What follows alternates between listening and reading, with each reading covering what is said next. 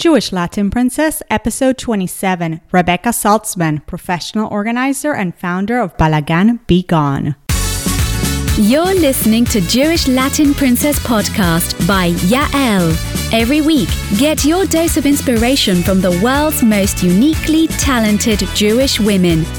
And from Yael herself, seeking profound and practical ways to live a joyful, richer Jewish life? Welcome to Jewish Latin Princess podcast.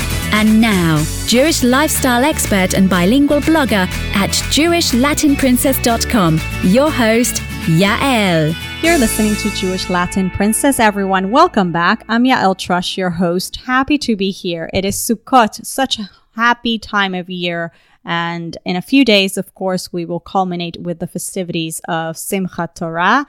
Definitely a very joyous time, a lot going on. And I don't know about you, but around this time of year, when, the last stretch of Tishrei, I start getting the urge to get my life back into a routine. And immediately as Tishrei ends, I usually start paying attention to my home, decluttering a bit if it needs to be done, reorganizing things, just paying attention to things that needed to be, to be taken care of. And I always go through this process right after Tishrei. So it's no coincidence that to indulge me and to teach us today, I have Rebecca Saltzman on the show today. Rebecca is a professional organizer and she's the founder of Balagan Be Gone. Isn't that a great name? Rebecca holds a degree in fashion design from Parsons School of Design, and for many years, she worked as a graphic designer. But her passion for the environment and helping people improve their lives drove her to change career paths and start doing professional organizing and founded her own company, Balagan Be Gone. As you will see from today's interview, Rebecca has a straightforward approach to managing stuff and a no-nonsense ability to get to the heart of what's important. She really is a master at helping people get control of their lives through organization, even the most untrained in this area. What is Rebecca's take on my urge to organize right after Tishrei, and why freeing up physical space this time of year might actually be a wonderful thing? Rebecca gives us a rather spiritual perspective, which I think you will appreciate as much as I do. Is organization an inborn trait or a learned skill? Rebecca tells us today. And Rebecca is also a proponent of a zero-waste lifestyle.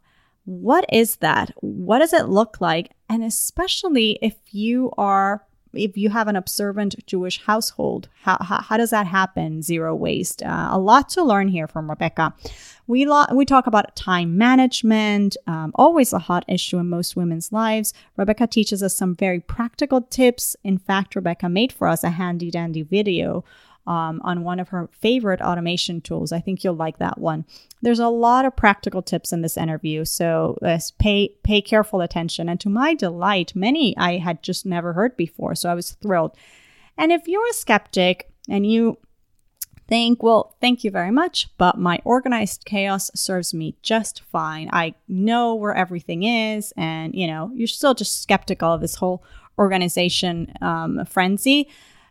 Stay tuned, because Rebecca might be able to help you rethink that and reshape your attitude. She's just really, really good. Here's Rebecca Saltzman.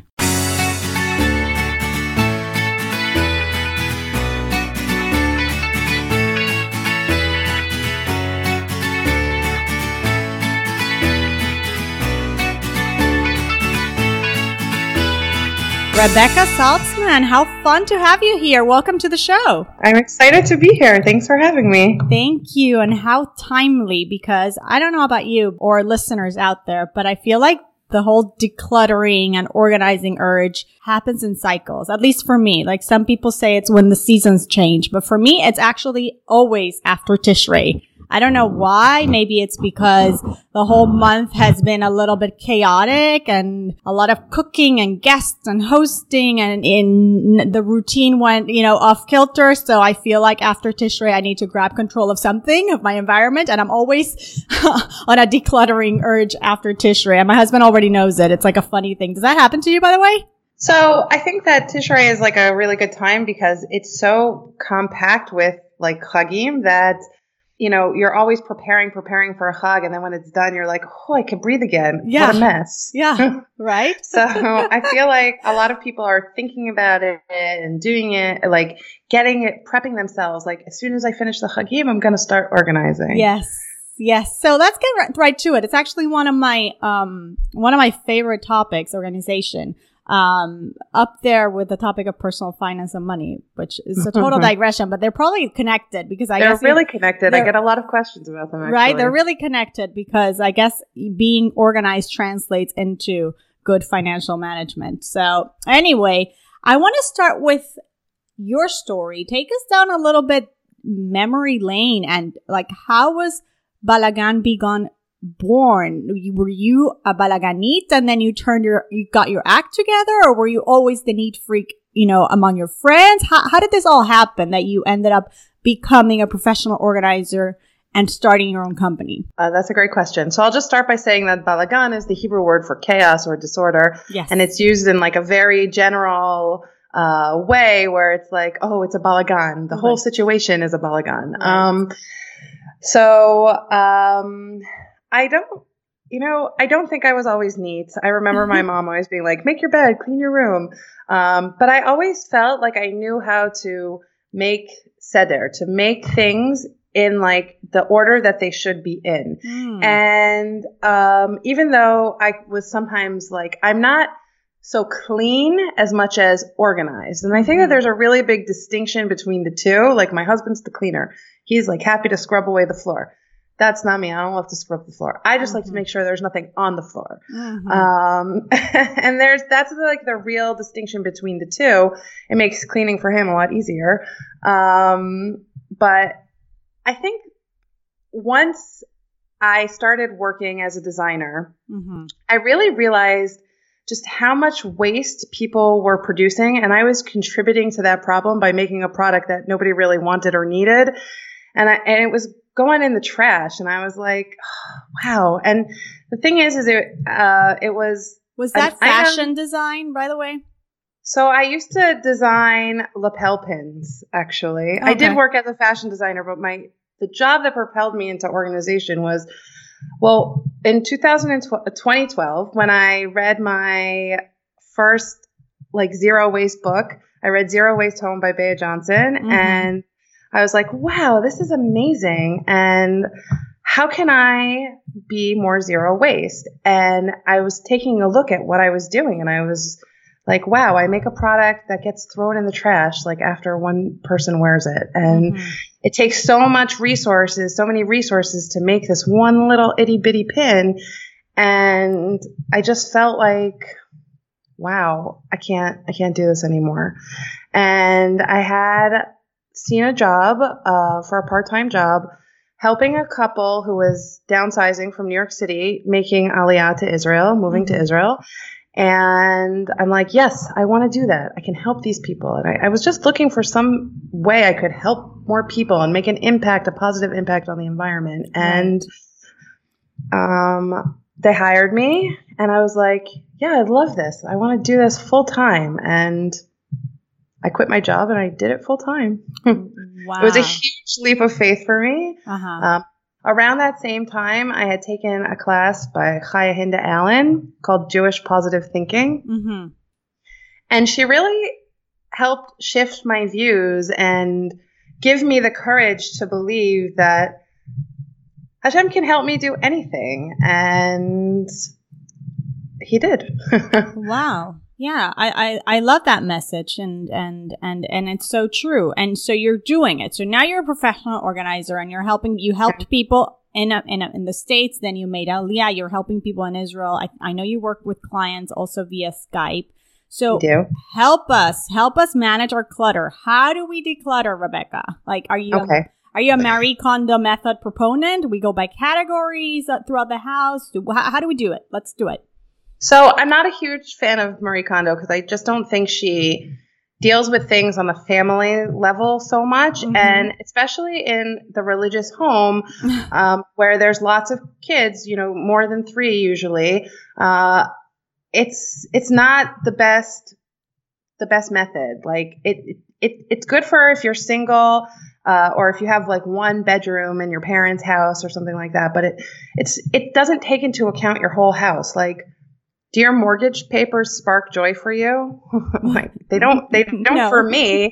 But you need them. You can't just throw them away. And I get that, like, it's good to have as little paperwork as possible, but you need documents. And then, when you have little kids, you have their passports and their birth certificates, and you have your marriage certificate, and all these documents you need to keep, and you need to keep them safe. And what do you do with them? And I just don't think that her method takes into account all of those things. Right. So what's the method? What for me, I believe that clutter can't be organized. It's the enemy. Like, if you have it in your house, you need to get rid of it. And if you analyze what clutter is... Sorry, it's like the Yetzer Hara. It's the enemy. It's true. If you really analyze, like, what is at the core of your clutter, it's garbage. And so when we reduce the garbage that we're bringing into our house, that automatically is going to reduce, 25 to 50% of our clutter, depending on what we're actually purchasing. So the bringing in is at the core of the problem. Yeah. And we use shopping as a pastime. That's a huge problem because you just keep accumulating more and more and more and more. And there's no place to put it. You physically run out of space. And actually, this time of year is actually my favorite because we know that, like, this time of year we say Gemal Chatima Tova. You should, finish it to be inscribed for a good new year. And at this time of the year, what we're supposed to be getting for the year, our livelihood is decided. Like, if you're going to live, it's decided. How much you'll earn is decided. All the things that pertain to you are decided at this time of the year. And what I really think is that sometimes we overdraw on the allotment of what we've been decided to have. And that's when things like start to break in our house.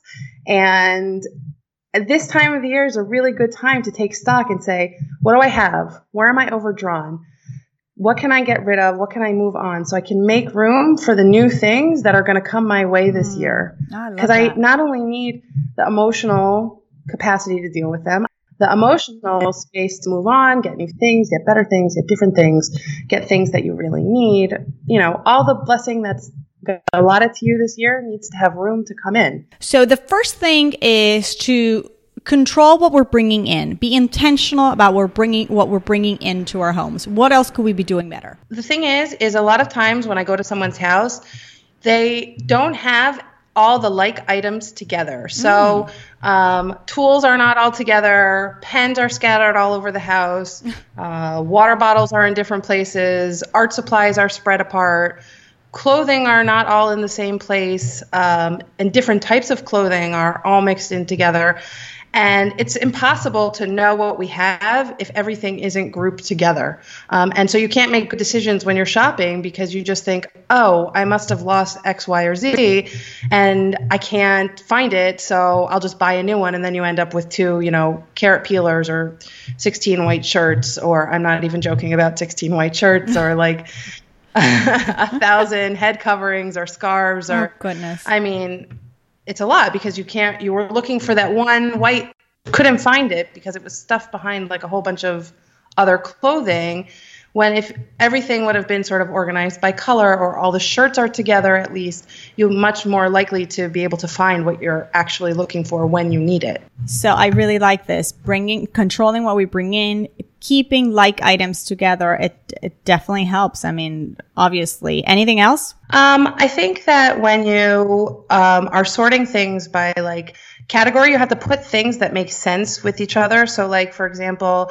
it makes sense to store your extra printer paper, let's say, next to your printers, because things that go with items, like, for example, your printer, it's a good idea to store the printer paper next to the printer and the toner cartridges next to the printer, so that when you're looking for those items, you can find them immediately and you lower your level of frustration because you're like, oh, the ink, it ran out. Where's the new cartridge? I can't find it. And you'll always sort of know if you have what you need because you'll be able to view it. It's all close by. So when you're changing the paper, you could say, oh, look, I'm running low on toner. Let me go and order some right now. And you'll sort of remember, like, that's also a time management issue because you're able to capture the whole scenario of like all the things that you need. And it's actually better for you in the long run to have a system where everything that you need to use that particular product is all together. Right. Rebecca, some people really get very anxious about just even the thought of tackling their homes. I know I have friends who like, they just feel like they just want to move and start over, like just the thought of they just have so much stuff and it's everywhere and it creates a lot of anxiety. How do you help people through that anxiety and that process? So the thing about people who are suffering from anxiety and are having trouble really letting things go is the best way to deal with that is to get a partner, to have someone who you can be accountable to, who's going to be there to keep you moving on and focused and really keep you on track. Someone who's going to say to you, is this a keep or is this a toss? Is this something that you are going to use? What's going to happen in this lifetime of this item? Like, are you going to use it again? Do you fit into it now? And all those questions. And I think that when you can really take a step back and someone's talking to you objectively about whatever item you need to declutter, it really helps lower the anxiety because you are able to step outside of the situation and you're able to separate the sentiment of the item. Like, oh, I wore that dress when I got engaged. Even though it doesn't fit you anymore, like, why are you keeping it? Are you keeping it sentimental? Right. It's been, 20 years, right? Why are you keeping it? Is it sentimental? And this person is going to help keep you on track. Now, I'll just veer off and say that if you come across an item that's sentimental like that, a dress you wore when you were engaged, put all of your sentimental items together and don't let it take up really important real estate in your closet right now. Mm-hmm. And if like in a box in the top of your closet or, someplace else so that you're not using up the important space in your closet. Talk to me about kids, Rebecca, because we could do all these things right and we could control what we're bringing in and we could keep it all together and we could keep it all, kind of in a way that makes sense and maybe do a purge once or twice a year. By the way, before we get into kids, is that how you do it? Like, do you recommend that we revisit our house and our systems ever so often, like a couple times a year or?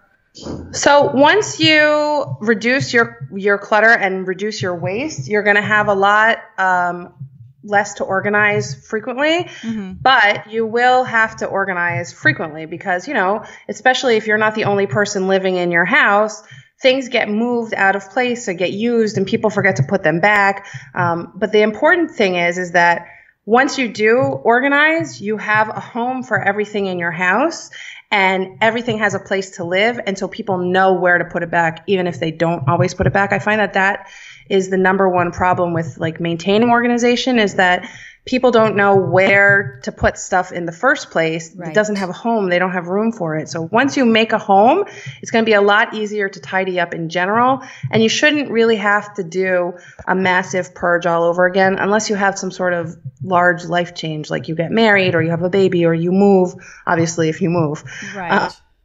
And moving, by the way, is the best time to purge because why should you pay to move things that you don't want or need? Oh, we've all fallen into but regarding that trap, kids, but we've all done it. You accumulate things over years, especially when you have kids. So it's And what's so sad is then you open those boxes. You get to the new house or the new country or the new city, and you open the boxes, and you're like, I don't really want this. Why in the world do we even pack it? Exactly.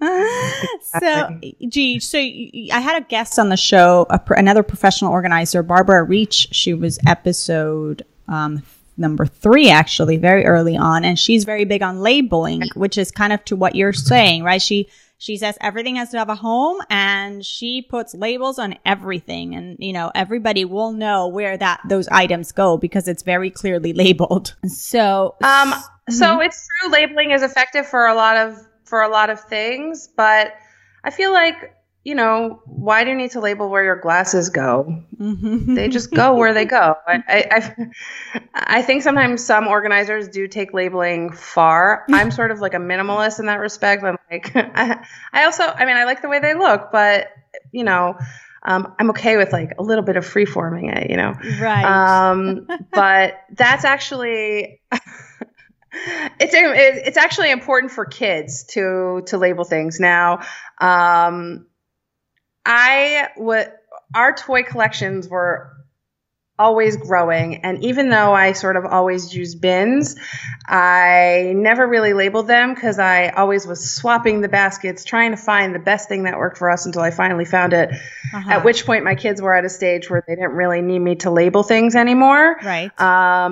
We personally, to help us keep our toys organized, we use the Trofast unit from IKEA, and we love it because the bins come in all different sizes and they're easy for the kids to push in and out, and it's a great system for organization because you can also buy shelves. You don't have to just use bins. So It's great because it's like multifunctional and it's useful. But what I find with kids really is that kids need a lot of direction. They don't have the executive function to take a command like, please go clean up your room, and to know where to start with that command, because their brains are not developed enough to do that. So if you want them to clean up your room, you have to say like specifically, first go and clean up, you know, pick up all of the dirty clothes on the floor, and then put all the magnets into the bin, and then put all the Legos into the bin, and then put your shoes in the closet, or whatever it is, but specific directions so that they can complete the task and that both of you are not frustrated with, you know, trying to get the kids to manage their stuff because they just don't know how to do it. Think about how you feel when, you know, it looks like a tornado hit your living room after your kids have been playing. You look at it sometimes until you can figure out where to start. It takes a minute to figure it out. For them, it takes a lot longer than a minute. And so you're expecting like immediate results, but they just can't do that. So It's important to give them the direction and the space so they learn how to like plan a project and how to schedule it and how to complete and, you know, be accomplished in their tasks. And I think also I found as my kids got older, it's not even so much about the fact of guiding them through where to put stuff and, you know, going through it step by step. But the problem that I find is that they actually collect stuff. Like, I don't know, they show up with candy that somebody gave them and a note from a friend and a paper from this one and a pen from somebody, you know, the thing that you were talking about before, they're just bringing in things and I have to constantly go through, point to them. Let's go through this. What is in this drawer? What do you need this little paper for? What do you need this little clip? Where did it come from? Why is it there? Right? Right. So it's exactly, I have that problem too with my kids. But it's like what I said before. Like items go together. So I have a bin in the Trofast unit for each one, and it has their names on them, and they can each put all of their collections in those bins. And every, 3 months or 6 months, we go through the bins and we chuck whatever they don't need, and you can only keep what fits into the bin. Oh, I like that. So they know. And that's the other thing is that kids need to practice organization. I believe it's a learned skill. I mean, obviously we have some natural level and some people are more natural at it than others, but in general, I think most people can actually learn organization, and it takes practice, and we got to teach it to our kids or else they won't have that executive function ability. Ladies, you heard it here. It's a learned skill. There's no excuse. We can all learn it. You can. Everybody can learn. And I help ladies with ADHD, focus, and, we learn time management tools, and they learn what they've never really learned before, which is how to sit down and plan a task. I think a lot of people who have ADHD, a lot of people do things for them and they just don't know how to plan things. And so it's sometimes 35 or 40 years of bad habits that need to get undone. It takes time, but it's possible to unlearn those skills and learn new ones. Wow. So you touched upon time. That is a big one, time management. We all struggle with that in one shape or form, especially with all the distractions nowadays with social media and so on. What are some tips you can give us in that area? So I say automate whatever you can, and outsource whatever you can, because if you are doing things that you A, don't enjoy, or B, take you a long time to do, you have to think about how much your time is actually worth. So sometimes it's more cost effective to outsource a job. But if outsourcing isn't necessarily in your budget, there's a lot of free tools you can use to automate your time, which makes things easier. So, for example, if you frequently write a certain type of email, like and just click on the little button in the corner, and automatically the email that you always write will just pop up. So you write it one time, you save it, and you can edit, small things in it, like to who it's to, or dates, or if you want to change details. But it takes the bulk of the writing, which is time consuming, out of your out of your hands on a regular basis. Or you can use apps. Google has a plugin app that's a text expander. If you go and you make settings, like for example, I use the word zero waste a lot when I'm typing, so I just now only have to type ZW and it writes zero waste for me. And you would think that okay, that doesn't take a lot of time to write, it's 10 letters or whatever, but every time that I'm typing ZW is faster than typing ZEROWASTE each time. So when you're setting up a few small things like that, over time, it does save you money. For example, I never type my signature anymore. I have it automatically in my email. So these are things that are time sucks for us, and it's easy to automate them. If you run a business, there's a lot of tools that you can use to help make your business run faster. You actually got me started on Udemy, so thanks. That's a great tool. It is.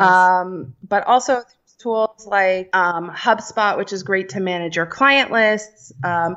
I automate my email, my responses on Facebook now. Please send me an email right away, because sometimes things get lost on Facebook, and then you lose clients that way because Facebook never notified you that they had a message. So if it says, here's my email, go ahead and email me, then it saves a lot of time. I don't have to worry if I'm missing a contact with somebody. So automating things wherever you can automate is really great. If that means, you're paying someone to cook your dinner, great. Wherever it is that it's hard for you, or wherever you get stuck on time, those are the things that are worthwhile to automate. Oh gosh, because shopping. Probably you don't like those things anyways, so it's not such a big deal to take them off your plate. But it actually really helps with your time management overall, because you're reducing all the things you have to do, and you can enjoy doing the things you want to do more. Grocery shopping is a big one for me.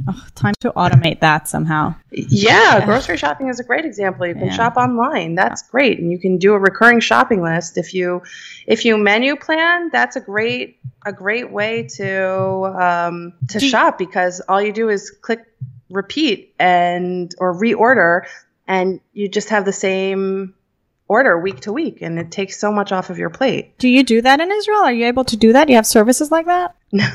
No. In Israel? Uh-huh.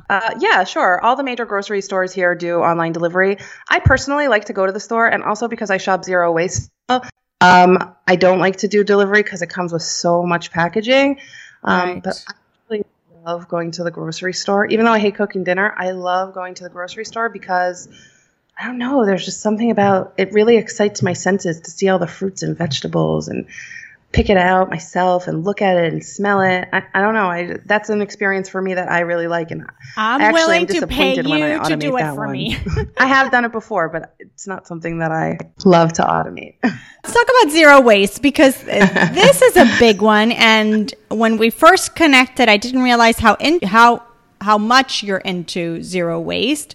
which intrigues me because it's very hard as a Torah observant family to just do it. So talk to me about it. Talk to us about it. Indulge us. Let's go. What's zero waste. Zero waste is, to me, really connected to the negative commandment of Bal Tashchit, which is don't waste.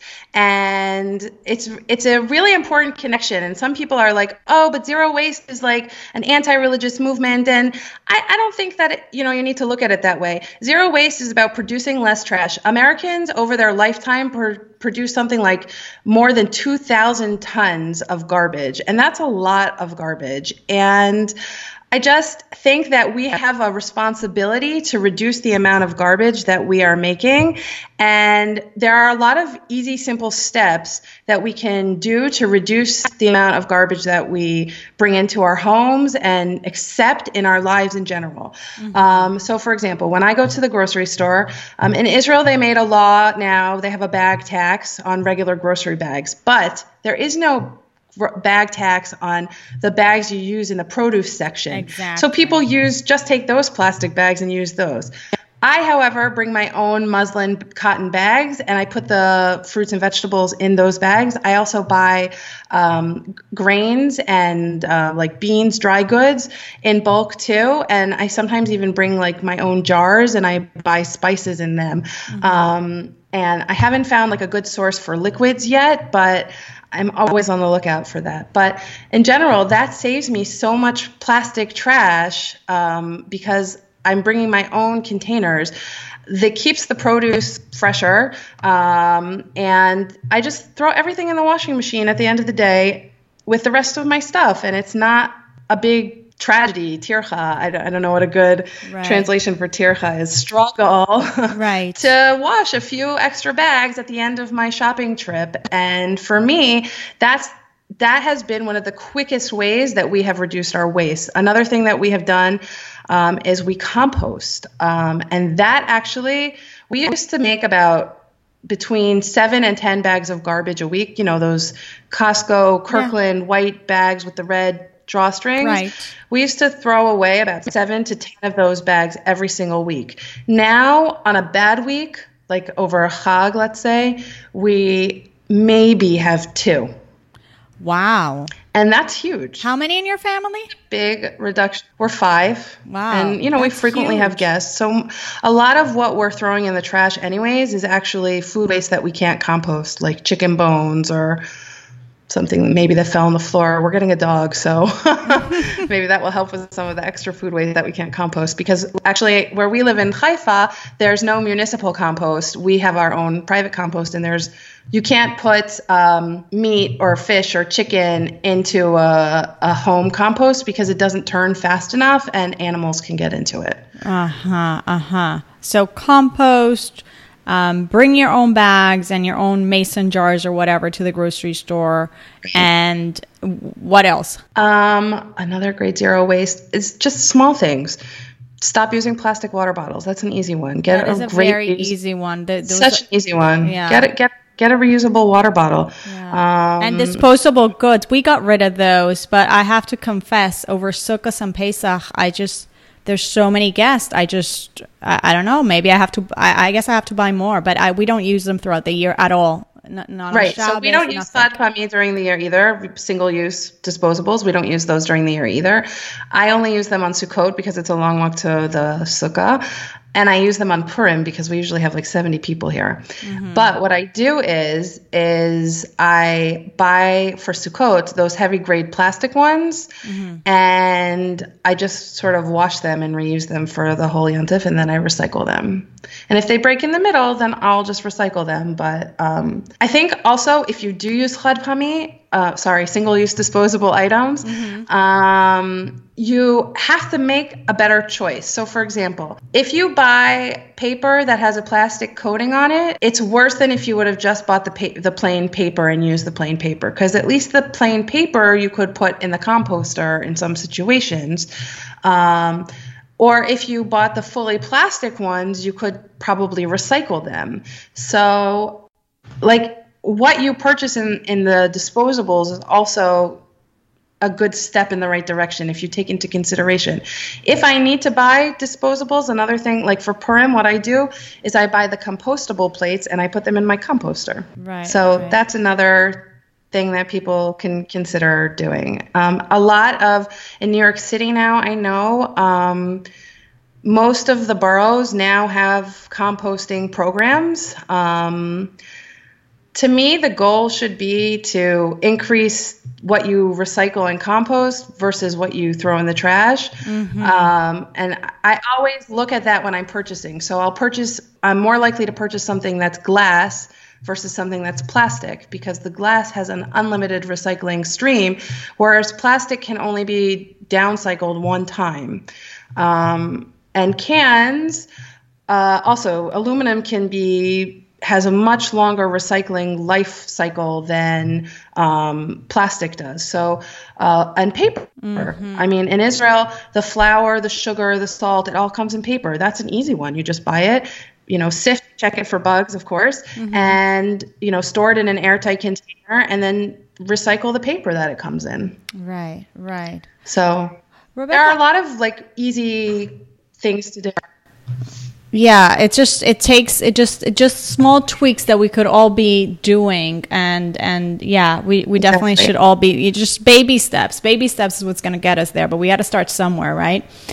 Rebecca, I wonder if since you know so much about zero waste and you're very much into it, when you're helping somebody with their home and decluttering, I mean, you inevitably are going to create a lot of trash. Like, how do you balance that out when you're just working with a client and you're like, oh my God, I can't believe how much we're creating here? That's a great question. It's a great question. I donate whatever I can. Mm-hmm. So I work with the Battered Women's Shelter here in Haifa, and I donate to them.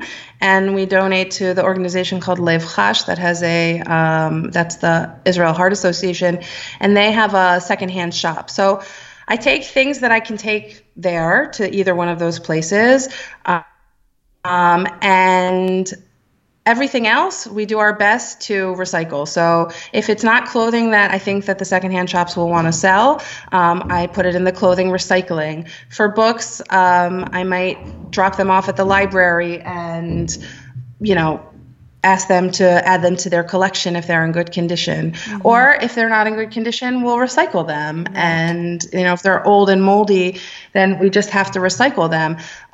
The same thing with if we find plastics and stuff like that. That stuff just gets recycling. Thankfully, the recycling programs in Israel are getting better.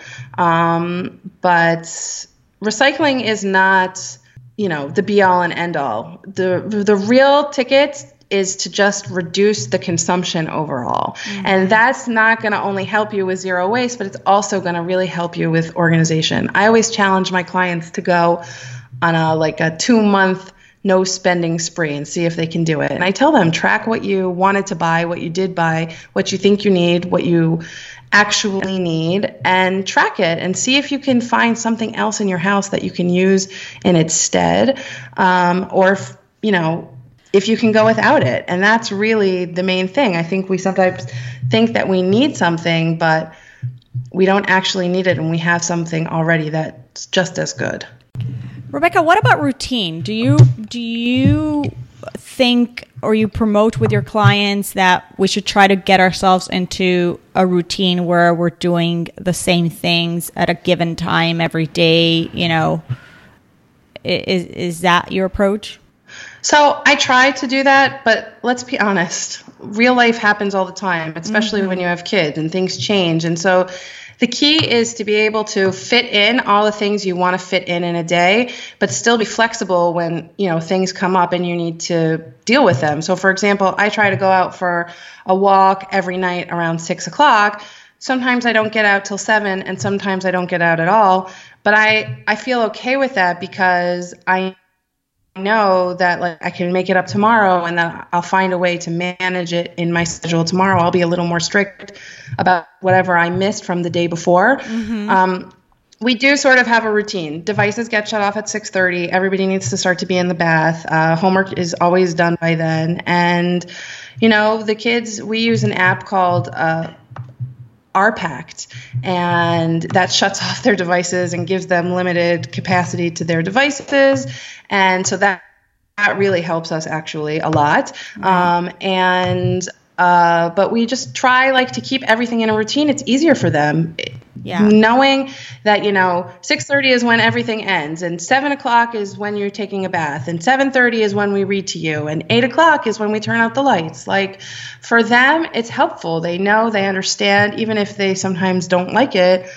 It's a good way to get things done. Unfortunately, our kids have a different after school schedule every single day, but they also learn it. They see it. We post it on the wall, and they see it, and they know it. And they also are big enough now. They sort of know where they have to be on which day of the week. I might have to remind them what day of the week it is, but they also know. And so that's as they get older, they can be more responsible. I'm really into giving kids as much responsibility as possible because we want them to be functioning adults. They should know what days they do what activities or where they need to be at a specific time. That doesn't mean I'm not going to remind them. It just means they should also know their schedule. Right. Do you also do that with your schedule? You block certain times for certain things, for client work and, other things for strategy work? So exactly. I take 2 days in my week where I just function on the, administrative side of my business, and I only see clients on certain days. Mm-hmm. And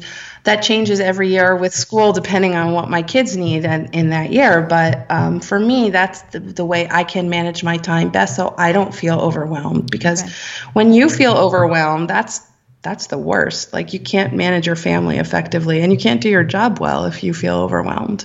Well, that's a perfect segue to my next question, which is about skeptics. The people out there, okay, so what I mean is people out there who might be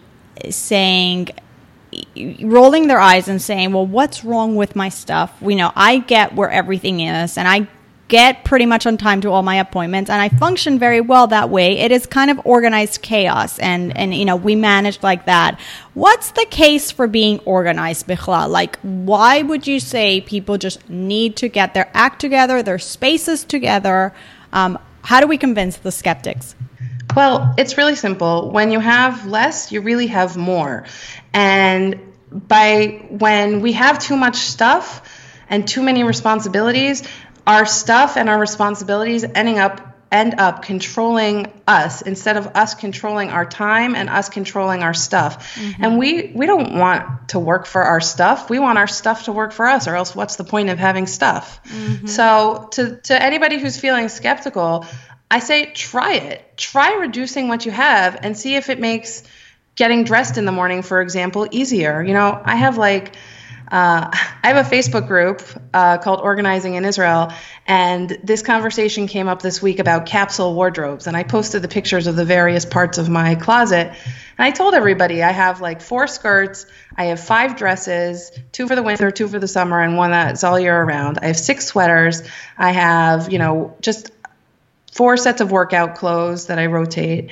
And I have 10 shirts, and that's it. That's all I have. And people were a little bit shocked, but it makes getting dressed for me in the morning so fast and easy. And it's one less thing I need to think about every day. Right. I can make better decisions throughout the day when I'm not focused on my clothes all the time. So try it in one area of your life, like your clothes, and see if it helps. See if it makes a difference. Right. Try it in an area of your life. Maybe even for some people, it might be their clothes. For other people, it might be their kitchen, where we accumulate sometimes so many gadgets and stuff, right? Yeah. Gadgets are also a problem. I'm anti-unitasker, things that only do one thing. You can probably solve most of your kitchen needs with a really good knife. Yeah. Anti-unitasker. Very, very good. I like that. What about all the junk mail that comes in? I mean, every day I open my mailbox and I at least throw 2 to 3 things out in the recycling bin. And I don't know, where does this stuff come from? It has a tendency to multiply over time. Right? I need to find a way to I don't know, not unsubscribe, but there have to be ways to get off these mailing lists and whatever. There's a website called Catalogs Choice, mm-hmm. and you can go and put in your information, and it will unsubscribe you from like physical catalogs. Oh, I'm doing that. And other junk mailings. Oh, I'm doing that. Also, you can write return to sender on anything that's first class mail and put it back in your inbox, and they'll get the message real fast because they have to pay for the return mail. Aha. Ladies, these are really good tips. I didn't know any of these. Okay. I love it. Rebecca, your job is, I think you see it, but it's so connected with Jewish observance. I feel like Jewish observance really values a seder, an order. There's a routine. There's an order to life, and it's meant to help us. So I definitely see that in the career path that you've chosen. I totally agree. There are a lot of things that are very routine in Judaism, and being organized really helps you get all the things that you need to get done, both in regular life and in your observance done. Right. Just be more productive, I guess. Live a more productive life. So let's do some JLP fill in the blanks. I'll give you a sentence and you finish it with the first thing that comes to mind. Okay? Okay. All right. I'm Rebecca Saltzman, and I feel most spiritual when I'm decluttering. Are you serious? Yes, when I'm making room for new bracha to come into my new blessing to come into my life. Yes, for sure. I love it. Although now I can only imagine your space, your home being so minimalist, and I can't even imagine you decluttering, but I have kids, so there's sometimes clutter. Exactly. It's what we said before. They accumulate stuff, so we have to go through that. All right, my favorite mitzvah, or one that I connect with the most, is? That's easy. Bal tashchit. To not waste. There you go. My fondest, sweetest Jewish memory is? Oh, gosh. I guess it's family meals together for the Chagim. Nice. Yeah. Nice. Very nice. By the way, are you big into cooking? Are you big into the kitchen? I used to cook a lot more. Now I mostly cook the same things, but actually I didn't touch on this, so I'll briefly say this now. I actually, since I made Aliyah and I started making all the chagim myself, what I did was I made spreadsheets for all the holidays, and I assigned foods for each holiday, and then I just make the same menu each year. Me too. And it becomes like tradition. This is what we eat on each year, and I just adjust it, and I write out each quantity, what I purchased, how many corned beefs I made, or how many ribs, or how many chickens, or how many lentils, or whatever I did, and I just use it from year to year. It makes it a lot easier. That's part of the automation for me. And I used to enjoy cooking a lot more when my kids weren't so finicky, but I do. We usually have guests, and I love nourishing people in that way. So yes, but my husband does all the baking. Oh wow, that's cool. Yeah. That's unusual and really cool. That's awesome. Yeah. I also have the same menu. I could tweak it here and there, but the basics for every holiday are pretty much the same. And the kids know, Rosh Hashanah, this is the kind of fish that mommy serves, and the kind of roast and whatever. Like we just do it year after year. It just becomes easier. It's easier, and I think families sort of look forward to the tradition of it. Yeah. Like when I was growing up, we always had Cornish hens on Rosh Hashanah, and to me, that feels like Rosh Hashanah, and I can't eat a Cornish hen any other time in the year. It feels wrong. Right. Something I wished I had learned about Judaism growing up is? Wow, that's a great question.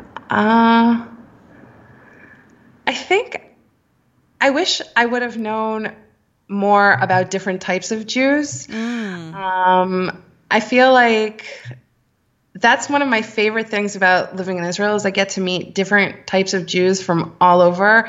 I think at our Purim Suda we have like at least 10 different nationalities, and to me that's so amazing because like when I was growing up, everybody was just sort of all the same. Where did you grow up?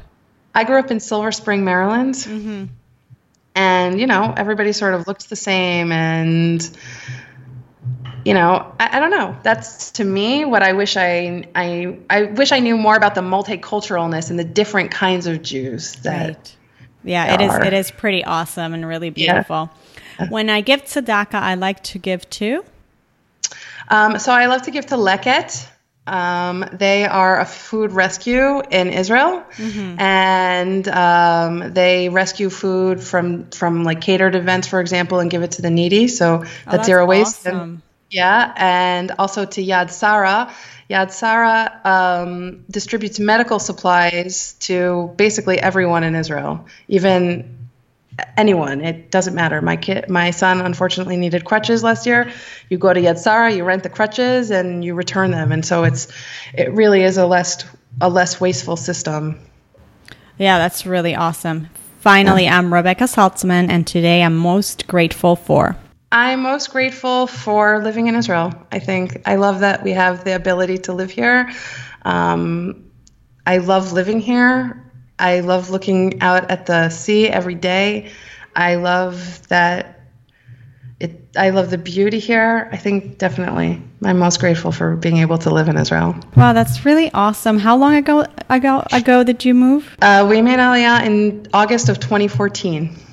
Oh, wow. So it's been 3 years. 3 years. It's fairly new. That is really amazing. And did you always, when you were a teenager or a young adult, you thought you wanted to live in Israel? It's funny because when I was pregnant with my oldest son 11 years ago, 12 years ago, I was here for a family wedding in Israel, and I looked at my husband in the taxi cab, and I said to him, it was a Hamsin, it was a heat wave, and it was so hot, and I was like in my first trimester, and I looked at him and I said, oh my gosh, I never want to live here. I can't handle it. And then one day in 2012, I just looked at him and I'm like, that's it. I'm putting us on a 2-year plan. We're making Aliyah.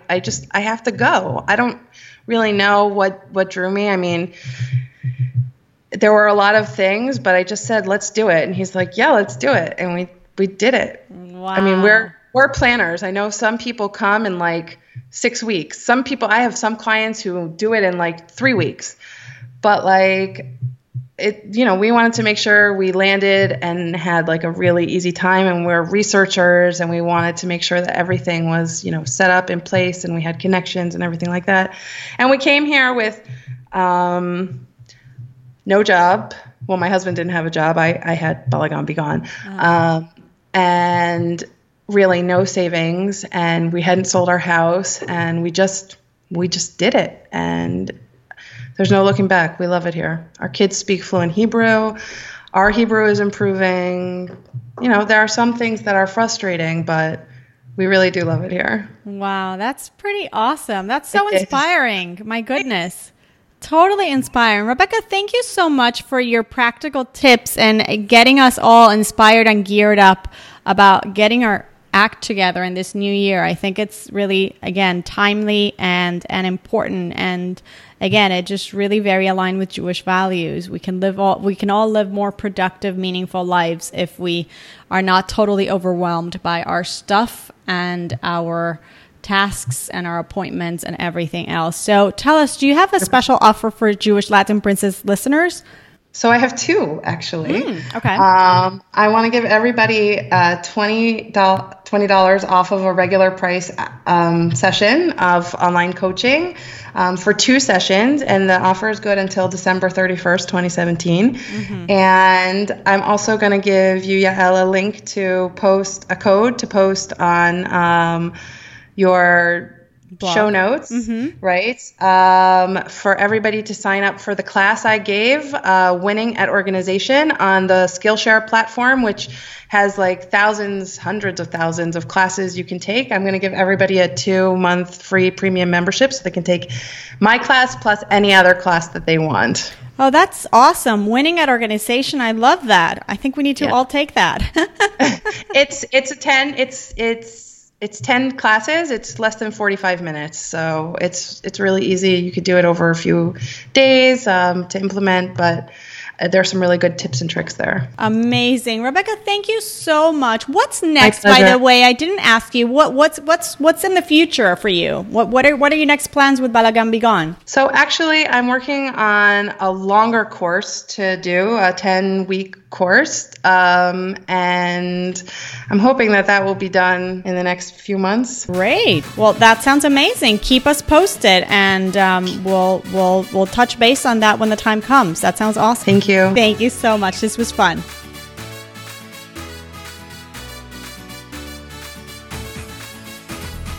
Thank you to Rebecca Saltzman for stopping by. Again, her website is balaganbegone.com. And to take advantage of that offer, you can email Rebecca at balaganbegone to claim $20 off of online coaching for 2 sessions. The offer is valid till December 31st, 2017. So if you're thinking you might want a little hand-holding and help in getting your life more organized, your home more organized, this might be the time to claim $20 off and learn with Rebecca.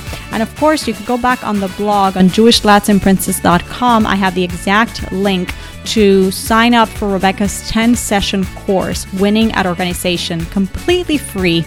You'll be able to access it through Skillshare. The link is back on the blog. And of course, over there, you can also leave me a comment, a question, take a peek at all the new blog posts and the new free download. If you haven't yet, I encourage you to please leave a review on iTunes as well. Thank you again for all the downloads. We're almost at the 8,000 downloads mark. It's really amazing. And all the nice reviews. Thank you. And I look forward to reading new reviews as well. Have a Moadim B'Simcha and a Chag Sameach. Thanks for listening to Jewish Latin Princess Podcast. If you enjoyed this episode, please subscribe on iTunes, leave a rating, and share the podcast with the Jewish women you love. To access today's show notes, ask Yael a question, or suggest a uniquely talented Jewish woman to be featured on the show, visit JewishLatinPrincess.com.